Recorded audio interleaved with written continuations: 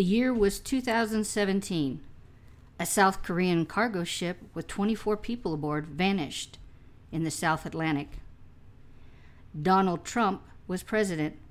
The number one song in the U.S. was Shape of You by Ed Sheeran. And Randall and Wendy Bjorg, both 63, were brutally killed by their 17-year-old granddaughter.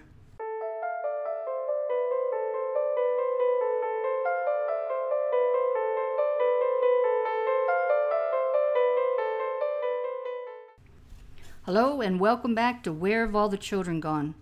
My name is Allie and this is podcast number 3 of the Children Who Kill series. This podcast seeks to portray the truth and provide the victims a voice. It contains graphic and mature themes which some might find offensive and is not recommended for young children. Now, none of us had a choice whether we were born, who our parents were, or the atmosphere and culture we were brought up in. All of these things programming our young minds. No child comes into this world cursing, being disrespectful, or violent. Dysfunction in one form or another is part of all families because all are born into a broken world. There is no excuse for the lives that are taken. But one thing I want you to see in this series is all the areas someone could have intervened, could have mentored, and possibly changed the direction of that life, that child. And if even one child is saved by all these hours of work required for this podcast, it will be worth it. So if you see a child going down the wrong path, take the time to intervene. Be a mentor. Prevention is more effective and far better than rehabilitation. Stop evil before it starts. With that being said, I bring you the House Party Murderers.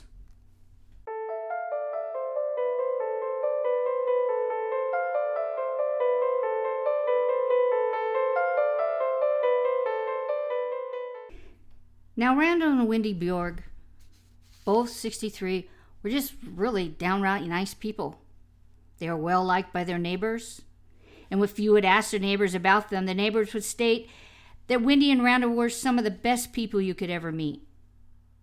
The elderly pair were respectful, pleasant to interact with, and always willing to lend a hand when it came to friends or family. They could often be spotted in the neighborhood walking their dogs or chatting with their neighbors. Their granddaughter was Cassandra, or Cassie, Bjorg.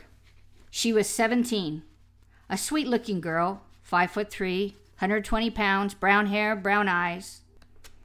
If you were to see her, you'd think she was a cheerleader, not a cold-blooded killer.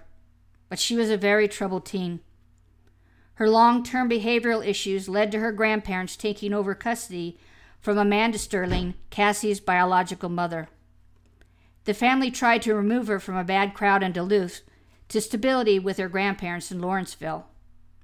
But the behavioral trouble didn't end when Cassie moved in with her grandparents. In fact, according to the Gwinnett police records, they said between October 2015 and March 2017, they responded to the Bjorg's Lawrenceville home 31 times for various reasons. 18 of those were for runaway calls. Several of the calls were domestic dispute calls and illegal drug calls. Cassie was even charged for allegedly assaulting her grandmother. In February, Cassie dropped out of school and was put on probation. On April 1st, 2017, Cassie once again ran away. Cassie's grandmother posted a request for people to keep an eye out for her and for prayers of her safe return on Facebook. Little did she know her prayers would be answered, but definitely not in the way she had hoped. Wendy and Randall blamed their granddaughter's 18-year-old boyfriend, Johnny Ryder, for Cassie's bad behavior. Johnny was also from Lawrenceville, Georgia, and was a bad seed, according to the elderly couple. Cassie Bjorg believed her grandparents had become too strict, so she developed a plan with her boyfriend, Johnny Ryder, to rectify the situation. So on April 2nd, a cool Sunday evening, Cassie and Johnny waited outside her grandparents' house until the lights went out in their Georgian home. They then snuck across the yard, broke into the house, crept up the stairs, up into the grandparents' rooms. As Johnny Ryder began brutally beating Cassie's grandfather with a hammer and tire iron, Cassie went into her grandmother's room, tied her up with duct tape, and dragged her into the grandfather's room. Once there, Cassie also began beating her grandmother with a tire iron. After the elderly couple's heads were bashed in, their blood coating the walls, Cassie and Johnny took a butcher's knife and stabbed them multiple times and then slit their throats. Drenched in the couple's blood, Cassie and Johnny took bleach and poured it over the couple. Then they taped off the bedroom windows and took caulk, like you seal a bathtub, and caulked 2 interior doors to entomb the grandparents and prevent the odor of death and decay from escaping the room. After the gruesome murders, there were no tears, no remorse. In fact, the couple cleaned up and ordered Chinese takeout to be delivered to the home. And the next day, they threw a big party. In fact, the party was one of the most wild and destructive the neighborhood had ever seen. There were drugs, seemingly endless amounts of booze, underage drinking all over the place. And the guests were having the time of their lives, but they had no idea that just upstairs, Cassie's grandparents were still at home. Just not alive. Now, Cassie's family had noticed the couple missing because Wendy Bjorg was very active on Facebook and tended to text her family almost daily. They asked the police on multiple occasions to do a welfare check beginning on April 6th. The police went to the home, didn't find anything out of the ordinary, and they didn't have cause to enter the house by force. Cassie confessed that she went as far as pretending to be her grandmother via text in an attempt to keep her family from suspecting anything was wrong. Well, the party came and went, and several days passed, where the bodies remained undiscovered. Meanwhile, the teenage killers lived in the house as if nothing was wrong. They lived without restraint, smoking pot, and soon, with the help of the confidence they gained in the double murder, began to plan and create even more evil schemes, including taking revenge on Johnny's parents and sister. Also on Cassie's mom. The next Saturday, Ryder and Bjorg traveled to Ryder's mother's home on Rambling Woods Drive. They had one thought in their minds: kill anyone who got in their way. Johnny's sister soon arrived home from working at a nearby restaurant. She and her boyfriend came into the house and found that her room had been torn apart and several items were now missing. She knew who was responsible, and when she found Johnny and Cassie downstairs, accused them of vandalism and thievery in no uncertain terms. However, before she could even finish, Johnny Ryder grabbed a can of pepper spray and let loose on his sister and her boyfriend. While the two were writhing in pain, he yelled for Cassie to grab a baseball bat. Cassie grabbed the bat and came at both of them, beating them savagely before turning the weapon over to Johnny, who continued to beat them. Eventually, the sister and the boyfriend were able to escape to a neighbor's house, and once the stinging in their eyes from the pepper spray had subsided, they called 911. The police and ambulance arrived quickly, though not soon enough to catch the perpetrators.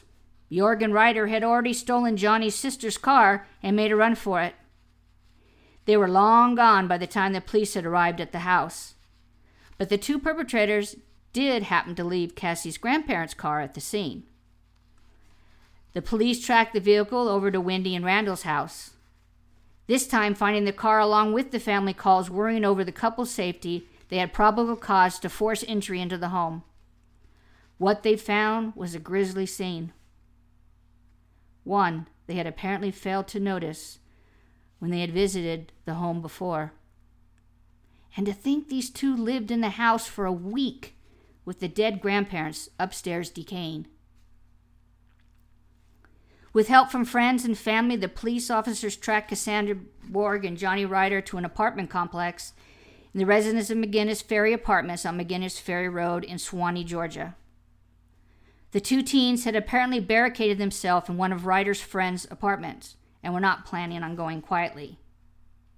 SWAT officers swarmed the complex, and the suspects were involved in a standoff that lasted about an hour. They tried to get the SWAT officers to kill them during the standoff. When that didn't work, they took a knife and self-mutilated themselves in a suicide attempt.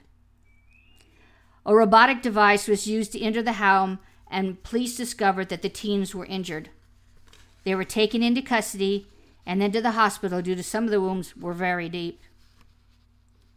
Now, had Ryder gone to trial, he would have faced the death penalty because he was an adult when he committed this heinous crime. But in a mutual agreement, they both made a plea deal, and he and Bjorg admitted to murder, aggravated assault, and theft for killing the grandparents last April. Ryder was the only one to verbalize remorse. He stated, "I know what I've done is abominable, and evil is deserving of hellfire. I would like to express my deepest apologies to the Bjorg family. I'm so sorry for the pain and grief I have caused you." Cassie said nothing. Now, all you need to know really about this crime can be summed up by the shocked Gwinnett County Judge Deborah K. Turner. She stated, quote, "I just continued to be stunned that you sealed areas so that you could make sure the smell of decaying human flesh wouldn't be noticed," she said in court. "That you had parties and ordered Chinese food with 2 people that you had brutally murdered lying upstairs," unquote. Both Cassie and Ryder received 2 life sentences with the possibility of parole in 60 years plus 21 years to be served concurrently. Now, what happened after the conviction? Well, not much. Unfortunately, in juvenile cases, the files are sealed, and unless the offender reoffends or happens to be let out, it's difficult to obtain additional information after incarceration. I can tell you that Cassie Bjork is currently incarcerated at the Arendelle State Prison in Alto, Georgia. The only reason she has given for the murders was, she stated, quote, "she basically had enough of her grandparents," unquote. She has never shown remorse. In fact, she told a correctional officer when she was in detention and saw herself on the news, "Hey, look at me. I'm on TV. I'm a star." Now, I looked at Arendelle Prison. I was just curious. They offer work details for a farm operation of swine and cattle, general maintenance, food service, contract details, fire department, equine rescue center, hay operation. So maybe we'll get something work out of her while she's there for life. They also offer all kinds of rehabilitative things like auto detailing, welding, food service, fire department, educational, library aids, office technology, guide dog programs, veterinary technician, dog grooming, Forever Friends, dog rescue. So there's a lot going on at that prison. I hope she makes good use of it. Johnny Ryder is currently incarcerated at the Coffee Correctional Facility in Georgia. And yes, it's a place where coffee comes from. It's a medium security prison for males who commit felonies.